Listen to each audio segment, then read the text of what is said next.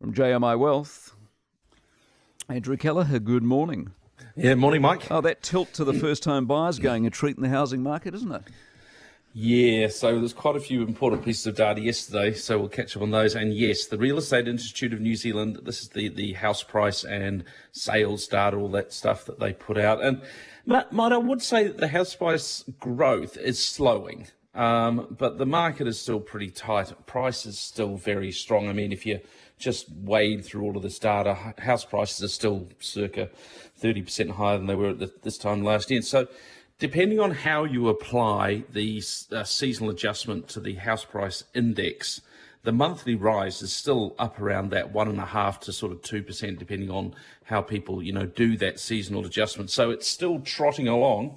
Look at the unadjusted median house price data. The month-to-month increase was 0.3%, but every single region still saw a lift in the house price index compared to the previous month. So it's still definitely moving in an upward direction. There was the highest number of houses sold in a month in the last 5 years, so still very active. And it really is Auckland driving that statistic. The Auckland market is still very busy, and there's now a real issue with the number of houses available for sale. So there's no inventory out there, Mike, which suggests that the buyers will, for a while, still keep paying up for the stock that's there. So it's still chugging along. Exactly. And once you bought your house, you can't afford the veggies, though. That's the problem, isn't it? No, you can't. The poor old veggie lovers, the poor old vegans out there had a tough month. Food price index data released yesterday. As I said yesterday, it's a big component of the CPI, and it's the volatile veggies showing out again at the headline level. Food prices gained 1.4% for the month, up 2.8% year on year, but those pesky veggies up 9.4% in the month. Tomatoes, cucumbers, lettuce, capsicum, broccoli.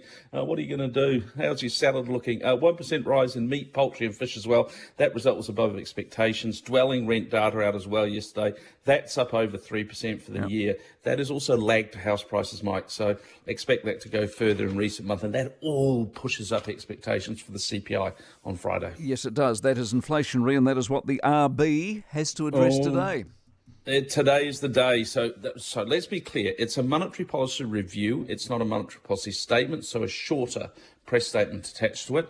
They review the official cash rate. No change expected there. But we would expect the Reserve Bank to acknowledge a few things, possibly change their language around these issues. So we've got stronger economic data coming through. The labour market is tighter, and there are rising inflationary expectations. And just on a quick aside, Mike, the labour market is really key here.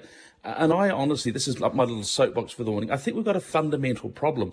Government policy is now deeply rooted in an ideological position that we need to reskill, upskill, redeploy the current working population to support where the current and future demand is. But the fact is we can't do that fast enough to avoid short and medium-term labour issues. So anyway, will the RBNZ address having to start the tightening cycle earlier? The market is definitely pricing that in. Market pricing has pretty much put an OCR increase into the mix in November. So the market is expecting a quite hawkish tone. Think back to that data. GDP is stronger. The recent outlook surveys point to price increases. Job ads are telling the labour market is tight. Look, they could also talk about the rate of asset purchases as well, but they only have a short press statement, so that remains to be seen. But exciting day ahead, Mike, exciting day. I feel we shall talk about it at length tomorrow morning. No doubt we will. Meantime, what are the numbers?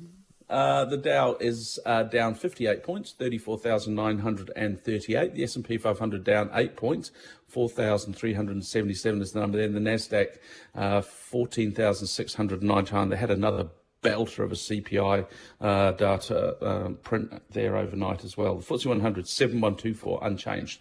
The Nikkei, 28,718, up 149, about a 0.5% gain there. And Shanghai Composite also up about 0.5%, 3566. The ASX 200 closed down 1 yesterday, 7332. The NZX 50 gained 22 points, 0.17%, closing at 12,785. On the currencies, Kiwi dollar weaker this morning, 0.6949 against the US on the wholesale markets, 0.9327 Aussie, 0.5894 euro, 0.5026 pounds, 76.86 yen. Gold, $1,808, and Brent crude up $76.35. You have a good one. We'll catch up tomorrow. Andrew Kelleher, jmiwealth.co.nz.